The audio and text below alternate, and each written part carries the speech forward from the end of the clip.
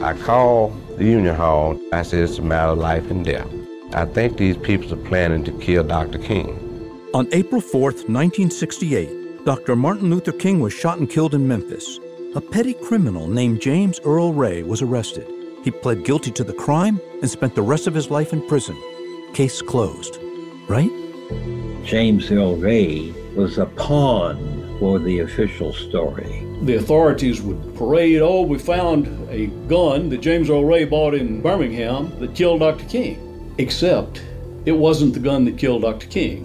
One of the problems that came out when I got the Ray case was that some of the evidence, as far as I was concerned, did not match the circumstances.